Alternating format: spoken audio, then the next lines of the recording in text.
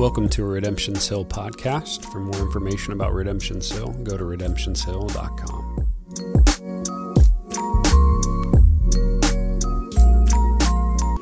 All right, so 2022 is over. I'm grateful for that. The holiday gauntlet is over. I'm also grateful for that. One of the things that I look forward to over the next couple months after the new year and spring break is normally sans the millimeter of snow that kept some people out, I guess. Normally this time of year, quite a few of us are together in the same place. Like more of us are here, less people have stuff going on, and that's normally a pretty exciting time as our rhythms stabilize and we get to be the people of God. And it's just encouraging to have more of us together in the same place. If you've ever seen on weeks that I'm playing the drums, I'll take my little ear monitor out sometimes because it's just encouraged to sing with you and hear the voices. Just to hear kind of just the volume of my brothers and sisters declaring the truth of the gospel with me. I mean, I love that, and I hope that you're encouraged by that as well. And I look forward to spending more time with us together as more of the complete body, as hopefully the craziness of the holidays wears off. Last week, we mentioned it already, we preached a vision sermon called A People of Prayer. We try and isolate the first week or so of each year to kind of talk about where we're going, what we're hoping for, what God has laid on our hearts. So we did that already last time, talking about the hope of becoming a people of prayer, that we are kind of back to where we feel that we were led pre-2020, to God calling us to renewal and revival through the vehicle of prayer. We were there before the pandemic happened and you weren't supposed to be around people, and now we're back at it again. In 2022, we focused on becoming a people with a faithful biblical worldview. We spent all of our time on that, aiming to be a people who are able to use the Word of God to see, how do I navigate this crazy shifting culture that is all around me. We wanted to be a people who weren't tossed to and fro by every idea, every wind and wave of doctrine, as Paul would put it. Instead, we wanted to be a people who are tethered to the Word of God and the truth of God in a culture that seems untethered. And while that knowledge focus was extremely important, and I think it still is extremely important, we're not wanting to shift out of that, leave that behind. We're wanting to take that with us. What we wanted to understand is that equipping of our mind through knowledge and ability to use the Word of God was never really the final destination or the end-all, be-all. We don't want to be a people who have a knowledge of a God that we do not have His presence or His power. We want knowledge about Him. We want His presence. We want His power at work among us. In other words, we don't want to get really smart and knowledgeable and well-versed at the precepts of God while never connecting or growing relationally with that same God and never experiencing that God. This is why we're hoping to move into a season where we just grow in prayer. All of us, me, you, all of us, our kids, we want to develop and grow in prayer, specifically prayer surrounding when we gather here on Sunday mornings together. Do I want to get better at prayer in our MCs? Absolutely. Do I want us to get better at prayer in our private life? Absolutely. But we're really focusing on prayer here when we gather together. And I don't want to recap all of last week's message, but the drive of that came from the words of Jesus. The elders are in a position where we're kind of struck by and taken by Jesus' words when he said, "My Father's house is meant to be a house of prayer." In the temple in the New Testament, you see Jesus flip over tables, chase people out with a whip, and clear out the temple of God. But surrounding that wasn't just an angry, unhinged man. There was a lament that came from him dealing with prayer. God's house, the house of the Lord, where the people are supposed to come together, experience the Lord, and glorify the Lord, we're not operating in the way that she should. The church had imported all the things from outside of it into it, and in that process they kind of downgraded the importance and the gift of prayer. So we don't want to make that mistake. We want to confess in the ways that we've done that. Lord, I don't know that we've prayed as much as we should here. I don't know we've grown in that. Will you help make us a people of prayer? We don't want this to be branded as just a systematic change, as in, well, when you look at the hierarchy of a Sunday, that we're just going to devote 2.8 more minutes to prayer. That's not really the hope. What we think is that there are there's specific things that God wants to do in our body, in us as people, that will not happen without prayer.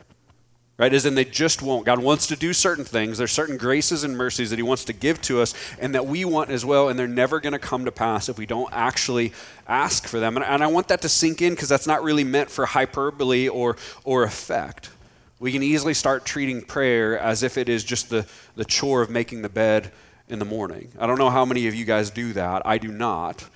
Like treating it like it's something meaningless or pointless or fruitless that we do for no reason, as if it's a road to nowhere that you do because you're told to, you feel like you kind of should, but you're not actually getting anything out of it. We don't want to view prayer like that, as an action that leads nowhere and yields nothing. If you make your bed, you're fine. You're just kind of weird, but you're fine. But we don't want to treat prayer like that. We want to pursue it, understanding that there's grace and mercy available.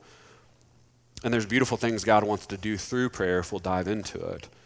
From last week, we want to hold on to the promise of Isaiah 56, which was the text that Jesus quoted as he chased the money changers out and flipped over the tables. He was actually quoting in the Old Testament. And the promise that we find that we want to hold on to that Jesus was communicating is if God's people will join themselves to the Lord. He is my God and I am his. If we will love the name of the Lord and actually serve the Lord and keep the Sabbath, hold fast to the covenants, the good news, the gospel, God says to them, I'll bring them to my holy mountain, which is his presence, and I'll make them joyful in my house of prayer. That's a beautiful promise. God promises to meet us with his presence in our prayer when we're in his house. Like, depending on your background or your familiarity with church or anything like that, I realize that idea may seem foreign or crazy. So you're literally telling me that you believe the presence of God will be with you if you say some stuff to him. Yes, that's what the word says.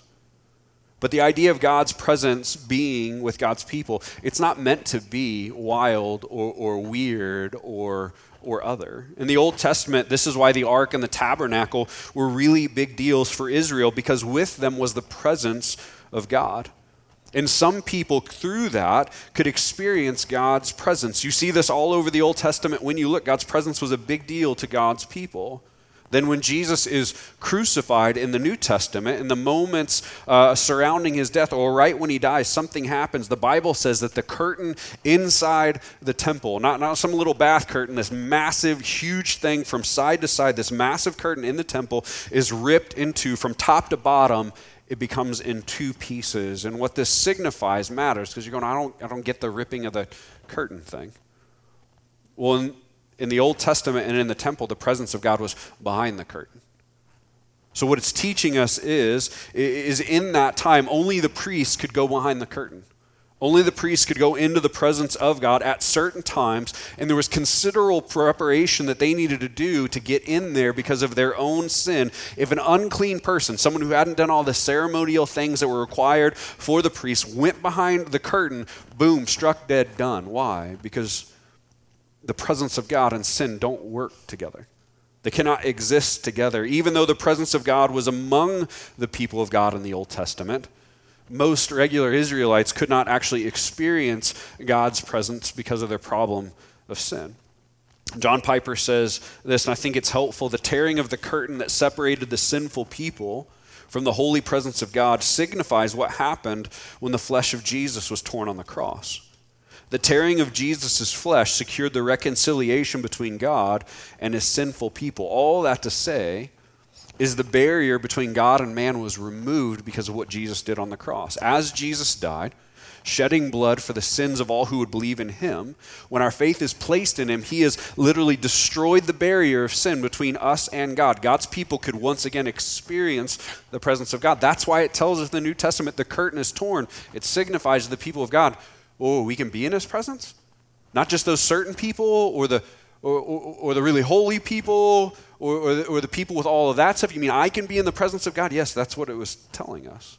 I want to be a people who get to walk in the presence of God when we gather together. We want to see the fulfillment of Isaiah 56, the joy of the Lord in the house of the Lord. We want to receive the joy that comes from the presence of God. And I realize that language and that pursuit seems insane to the world. I get it.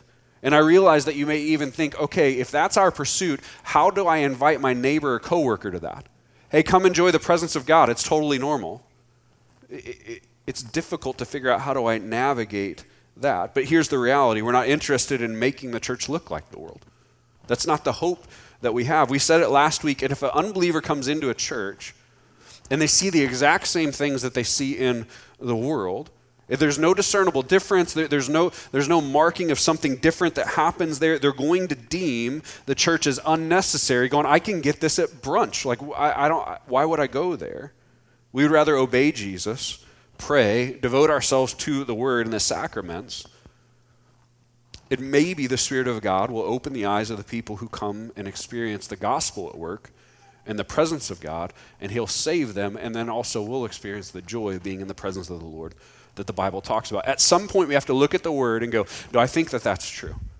And what we're doing is we're throwing all of our chips in. We believe that it's true, so we're going to run after it. With all of that in place, in a week to have processed the sermon from last week, the elders found it appropriate. We had a meeting this Monday. We found it appropriate to keep the shepherding hat on for another week and try and lean into some forecasted possible questions or tension points that you might have or we might even be experiencing surrounding the idea of prayer. Again, this won't be our normal Sunday message. We normally preach exegetically, taking a section of Scripture, breaking it down, asking what the Lord is trying to say to us. We'll be back in that in Hebrews really soon, but one more week one more week in this, just going over some questions, and then we hope that it's fruitful and helpful, because we don't want to just say, hey, we're heading towards prayer and then leave everyone hanging. We want to look at what the Word says and deal with maybe the struggles that we have. The first question is this: how is asking and receiving not something that creates a prosperity gospel? Right? And we're leaning into the statement before when we said that there are things that we believe that God wants to do for us and in us and through us that he will not do if we don't pray. Right? How is this not a prosperity gospel thing? There are countless churches who preach a prosperity message.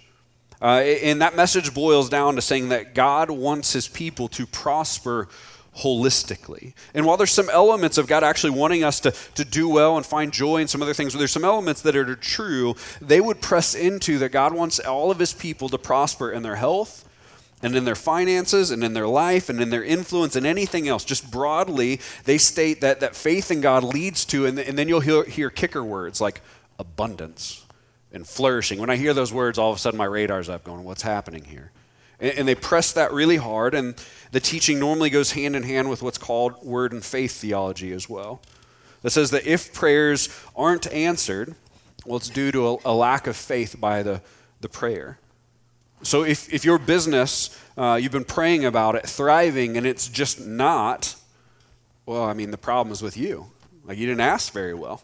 You just don't believe. So ask harder. Try again and mean it this time and pray louder and with more conviction and more faith, and then maybe it'll come true. This is what word and faith and prosperity churches kind of teach. And I understand and fully admit I am painting with maybe a recklessly broad brush.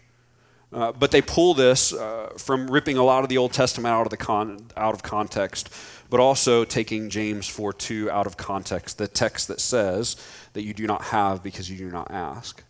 That text says this. We'll read 1 through 3, though, because they read a small portion. When if you read the whole thing, it actually says something that maybe changes your perspective. James 4:1 through 3, what causes quarrels and what causes fights among you? Is it not this, that your passions are at war within you? You desire and you do not have, so you murder. You covet and you cannot obtain, so you fight and quarrel. You do not have because you do not ask. You ask and do not receive because you ask wrongly to spend it on your passions. While a prosperity gospel will teach that you can get about anything and everything that you want from God, if you ask with just enough faith, he's just going to kind of make it happen for you. We want to state really, really clearly, we don't believe that. God is not your genie in a bottle.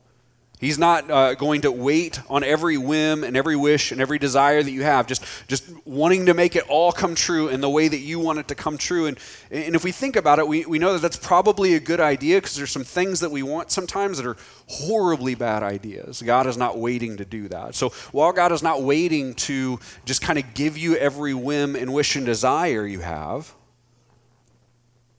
the Bible does say that he's a good father who loves you and desires to give you good gifts if you ask of him. This is in Matthew 7. Right, there's the tension, right? Do you feel it? God won't give you anything and everything you ask of him, but he will give you some of this stuff. And I'm not talking about a car. I'm talking about the deep things in your heart. Well, I realize some churches have done prayer and asking in a pretty unbiblical way. What we're trying to do is we don't want to overreact to them by never asking God for anything. Well, they asked wrongly, so we won't ask. We don't want to get prayer wrong, so we're just not going to pray. That's not a super good way for us to go about things. I want us to develop maturity in asking God for things in faith, which means I ask God about things and for things, and then I have enough faith in him that believes that he knows what he's doing no matter what the answer is. Ultimately, he's still good whether he says yes or no, and he's probably got a reason for what he is doing. The text from James 4, it's a massive one because it deals with more than just asking and receiving. It deals with the human heart and our brokenness inside. The part in verse 2 about asking and receiving, it's only one small piece of a much larger teaching on desire, what we want, what we think we need. What we think we need for peace or happiness or joy or contentment or anything like that. The author is saying, okay, why do we fight and argue with people? Why do you square up and square off with the people around you? He says, well, it's because of your desires. That's why. Why do you argue? Why do you fight? Why do you wage war? It's because of what you want. It's the desires in your heart. Well, normal people don't just walk up to someone and throat punch them for no reason. And we normally don't get into really big fights with someone and be like, well, the real reason is I don't like your face. There's something else that's going on. We fight with people when they touch or tinker with or threaten what we want. That's when we fight. This is what the author is going into. You fight people because they threaten implicitly or not what you want or think you need. All of a sudden, that person is a threat, and then we remove the threat by whatever means necessary. That's what the author is teaching. Petty arguments all the way up to murder, he says, are about our desires. The reason behind the reason are the hidden things in your heart that you think you need and you want. This means in a sinful world, humans lash out at humans over what they want. From little to huge things. We lash out about what we want. And essentially, in this process, we feel threatened by them or we blame them for being the reason that we're not actually getting what we want. And through that blame, we tend to wage war in the world or in our minds. This is our propensity and what we need to watch out for. This is the bigger argument that James is laying forth. Not, hey, you can get anything that you want. Something more. What the author was saying when he writes, you have not because you ask not. He's saying instead of lashing out at everyone around you over the things that you desire or think that you need, instead of letting your knee-jerk reaction be to let other people have it, we should try, why don't you go to God with what you desire? Why don't you pray about it and share it with the Father who is good? Instead of hurting other people, go to the Father. So you're hearing the logic? Go ask God for what you want instead of fighting everyone. Let your first step be to share with God the things that you desire. Open your heart to the Lord before you close your fist at your neighbor. And it might go a whole lot better that way. While the prosperity gospel says, go to God and he'll give you all the things that you want, we want to model James 4 and Romans 8 that teach something much different. We're teaching, go to God with the desires of your heart, and hear me. Maybe he'll say yes. And if he says no, the Holy Spirit will meet you in your prayers and still shape your heart when you're praying, so all is not lost. That's a part of the beauty of Romans 8. In the text, it explains clearly, we don't know how to pray. Have you ever gone in a situation like, I don't know what to say. I don't have the words. I don't know how to navigate. I don't even know how to pray. And what Romans 8 is saying, hey, that's okay. The Holy Spirit meets you in your lostness in prayer at times when you pray. So the Holy Spirit will come beside you and help your prayers and your heart as you're praying. So literally the Holy Spirit will intercede for you and to you, and he'll shape your prayers as they get to the Father. Like, I don't know what I'm saying. I'm just kind of praying. I don't know. The Holy Spirit will adjust those and shape the prayers as they get to the Father and shape your heart while you're praying, even when you don't know what you're saying. This is actually a really good promise. Have you ever been praying about something? Not like a popcorn, rapid, God help so-and-so. But like a deeper prayer where you're kind of like pushing in and contending a little bit. And you find yourself surprised by the depth of your prayer and the substance in it. You're like, whoa, what's going on there? Like, I don't know about you, but there's normally like another dialogue in the back of my head. So have you ever kind of listened to the prayer that you're giving, and you're even, as you're giving it, you're thinking, dang, that was a good prayer. Like, that was deep and powerful, and that, like, where did that substance come from? Where in the world did that come from? And this is not in a prideful form, because there's a way that prays and think every prayer is amazing because you're holier than everyone and better than everyone. That's not what I'm talking about. I'm talking about a moment that you're kind of contending in prayer, and you're like, man, that just kind of feels like thick and powerful. Like, what was that? What's happening? That's the Holy Spirit. That's the promise here. The Holy Spirit comes and meets you in your prayers, even at the times that you don't know what to say, shapes them and kind of emboldens them and strengthens them to bring them to God. This is the promise that we find. The Holy Spirit will meet you in your prayers, form your prayers, and then help form your heart when you pray, showing you that God is a good Father, loving and merciful, and Jesus has done much to you, and you have a home, and you have a place, and you have grace, and you have mercy, and even if you don't get what you want, He is still good and kind. The Spirit does that. So even if you don't get a yes, something profoundly good is happening when you pray. So we're not worried about leading ourselves into a prosperity gospel at all, because we're clearly going to say ahead of time, God is not your genie, and He will say no about quite a few of the things that you ask Him for. But Jesus promises not only will the presence of God be near when you pray, so will the Spirit interceding for you, working in your heart, working in your prayers, and there's a glorious reason to pray because of that. The second question, and I would say that this one, all of us wrestle with, just whether we're honest about it or not, whether you're a brand new Christian, not a Christian yet, or a Christian for a long time, one of the consistent questions that we'll have is like, God the Father, God the Son, God the Spirit. Yeah. Who do I write the message to? Like, where do I send it? And it's a valid question that I think everyone wrestles with, and I've wrestled with it quite a few times. We just need to start by acknowledging the Trinity is like, it's a little difficult to understand. God is three distinct persons, yes. But God is one person, also yes. Okay? Just admit it. It's difficult to understand. The way that I would say it is, even when you've been in the faith for a long time and wrestled it for a while, you'd say, I understand it, kind of ish. Right? Have you ever, there's a word that you can use it, and someone's like, hey, will you give me a definition? You're like, I can't do that. I can kind of use it, but I can't define. That's kind of how the Trinity goes sometimes. Like I kind of wrap my mind kind of about it. I can't really fully explain it. We just got to admit that's the way it is. But the best way I'd summarize the things are the whole Trinity is involved in prayer. Right? We pray to God the Father by the work of the Holy Spirit and through Jesus. We pray, they go to God the Father by the work of the Holy Spirit and through Jesus. Now, that sounds tricky, but we can break it apart a little bit, and I don't think it actually is that bad. In the Old Testament, remember what we talked about before, priests were needed to go to God. You couldn't just go into His presence. You also couldn't just pray. A priest needed to take your prayer to God. You couldn't just go. But when Jesus died on the cross, when the curtain is ripped in two, He made a way to God, and all of that changed. Jesus is our faithful high priest now. He literally takes our prayers to God the Father. This is why we pray through Jesus. He's the one that makes it possible. So in the Old Testament, you'd have to go look to a priest and other things like that. You don't have to go through a priest anymore. You go through Jesus. He takes it. He's the way. He's the ability for you to pray. You used to not be able to have it, but now you can. I pray to God who takes it. Jesus takes it to God. So I'm praying through Jesus by the power of the Spirit.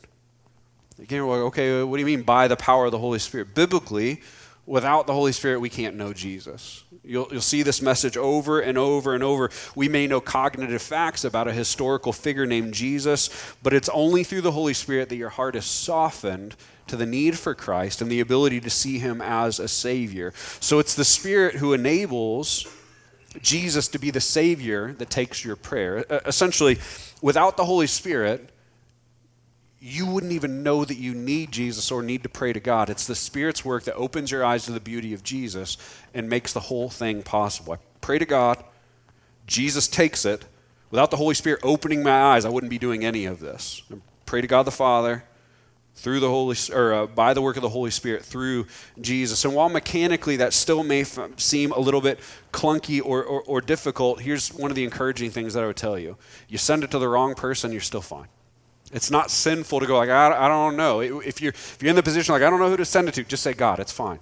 Like it literally is okay. You can send them to the Father, the Son, the Holy Spirit, and not have to worry. We get mercy and we get grace. It's okay. One of the things that I try and think of is when I'm praying for a specific thing, though mechanically, we pray to God the Father by the work of the Spirit through Jesus, our God is also a relational God. Not a force, not anything like that. So I do want to try and make my prayers personal at times. So if there's a time where I'm praying over forgiveness, help me forgive, what I normally try and do is who's experienced this, who kind of handles this, or who's a professional at this in the Bible, okay? Whose job is this? So if I'm trying to forgive someone, I may pray, Jesus, help me.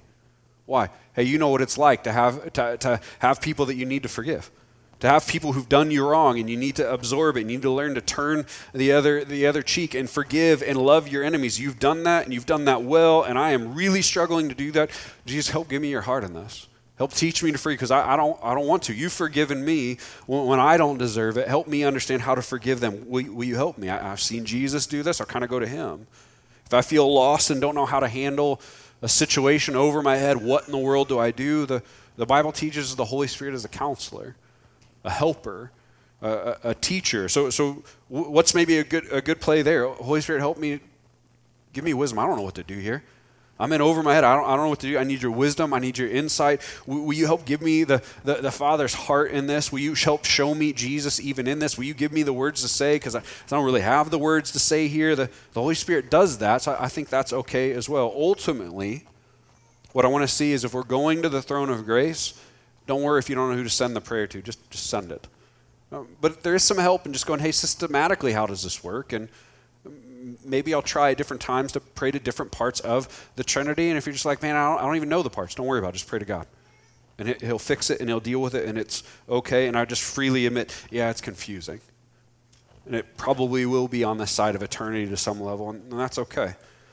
The third and last question, I was going to say the third of 20 to see if you freaked out. The third question is, why does a sovereign, all-knowing God require that we pray? This is the one that, at some level, for most of us, kind of rings a little bit true. Okay. If he knows it all, if he's that smart and he gets it all, and he knows what we need, why does he want me to ask? I don't get it. He knows what I need. Why do I have to ask for what I need in order to fulfill what I need? Because he's smart enough to see it all, and he already knows it. Isaiah 30, 18 through 39 says, therefore the Lord waits to be gracious to you. That line's probably not helpful if that's your struggle, right? And therefore he exalts himself to show mercy to you. For the Lord is a God of justice. Blessed are those who wait for him. For a people shall dwell in Zion, in Jerusalem you shall weep no more. He will surely be gracious to you at the sound of your cry. As soon as he hears it, he will answer you. You hear that? A promise? Surely he will be gracious. As soon as you ask. That's the cry. As soon as you ask, he'll hear it and he'll answer you. That text still, again, it may not be helpful if you wrestle with it because it teaches us two things that feel incompatible. God is gracious and loves to show mercy. Yes. But God waits to show that mercy that he loves to show. Yes. Okay. How can a God love to show mercy and at the same time withhold it until we pray? Why require, and here's the word, the inefficient mode of prayer to receive what you truly need? It seems so clunky and inefficient. Like we should have better ways to do this, like more technology. Why doesn't God just do it regarding the things that we need to speed up the whole process? And this kind of points out a critical flaw in our faith that messes with us all. We are obsessed with efficiency and immediacy, and God is not. We want things fast, quick, path of least resistance, But we need to see efficiency is not a particularly relational concept. Efficiency is a transactional concept. If you're married, do you talk to your spouse only for efficiency? And if you do, how's that going? What about your children? Can you love their hearts and just try and deal with them as fast as you can? Because if you do, they're probably thinking that mommy and dad, they love me, but they just really want me out of their face. What about your friends? What about your church family? You deal with everyone for efficiency, just get it done, quick. The obsession with efficiency just wants all transactions to go by fast. And quickly and efficiency don't ever build a relationship. Have you ever built a relationship on critical, quick speech only? So we get so distracted by the stuff in the world, and as James put it, our desires, which we fight over, that we forget that the God of the universe wants to know and be known by us. We've gotten so far off that we've lost our wonder. God wants to know me? Yeah. And what the text says is that God takes a particular joy and honor in being a good father who steps in and is the one that meets your needs. Think about what that means. God loves to be the one who steps in and meets the need that you have. You may think, well, that sounds controlling and unnecessary. Why would he do that? A God that wants to show you mercy and meet you in your needs. But just say, how's that bad news? A good father, an all-powerful father who wants to know you. Let's be honest, big and powerful people, do they give you time all the time? God wants to know you and meet your needs. If something in your heart doesn't like the necessity of going to God in prayer, what it probably uncovers is deep down you think God is a nuisance. You think he's in the way probably of what? Your desires. Somehow you started believing that God isn't good and doesn't actually love you and want the best for you. And you've started to believe maybe even deeper that speaking to him is a burden. If that's where you are right now, man, and don't be mad that I've pointed it out, because here's the reality. We all get there at times. Instead, go to the Lord in prayer over that specific need. Pray, God, something that's in my heart is off. I see you wrongly. Like, you kind of know this because I haven't tried to talk to you at all. Like, it feels hard and difficult, and it actually feels like a pain and a burden. I'm not seeing you for who you are and what you want. I'm not seeing you as good. Will you give me a new heart that doesn't look at things the way that I do? Will you help give me a new perspective? I don't know what's going on. Will you fix what's broken? Help me find joy in speaking to you. Let me see it as good. For those who still may be bothered by the perceived inefficiency of prayer, let me ask you this question. If God met all of your needs without you asking, what would the implications of that be in your life and in your heart? You just automatically. There's no ask. There's no nothing. It just happens. And you may think, well, the implications are my life would be great. Okay? But do you think it would cause you to love God more or less? Just automatic. No asking, no happening, no time, no nothing. Do you think it would cause you to know him more or less? Worship him more or less? Would you be more grateful or less? Would you trust him more or less? Here's what I know about my heart. If that were how it went for me, I would slowly start believing that I don't need God at all because I take care of all of my needs. I would not be more grateful. I would not be more loving. I would not be more thankful. I would probably move much further away from him out of pride and senses of self-sufficiency. I got this. Which would ultimately be a terrible thing for my heart. As I was thinking about this, why now, differently from before? All right, so honest talk. We pray before meals only around other Christians, right? Most of us. You're like, yeah, maybe, kind of. Right. Why? I got a job. I worked hard for that job. I cashed my checks, and I went to Hy-Vee, and I got food. So I'm not really praying for it because I'm not thankful for it because I earned it. I did it. There's things that happen slowly in our heart that if things become automatic and we don't ever see like God is good and gracious and merciful and has given us the things in our hands, we just slowly start to feel less grateful. And that's not like a condemnation, like our family isn't good at that either, but we want to get to where we're grateful for the things that God has given, not just like, I would have got that on my own. What we want to remind ourselves is that prayer isn't just a way to get mercy, though.